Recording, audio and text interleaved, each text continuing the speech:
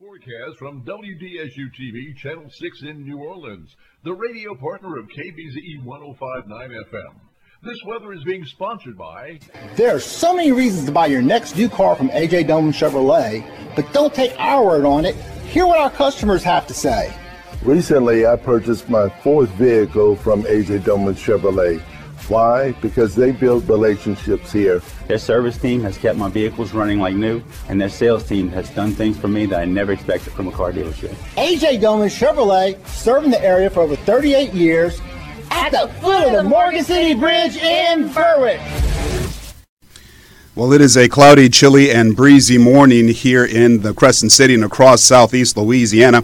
Temperatures on the North Shore in the mid-40s. Down here on the South Shore, our temperatures are pretty much in the 50s. This afternoon, there is an enhanced risk of severe weather for all of us across southeast Louisiana. That risk includes the possibility of seeing some excessive rainfall that could lead to flash flooding, some very strong damaging winds, and possibly even a few tornadoes.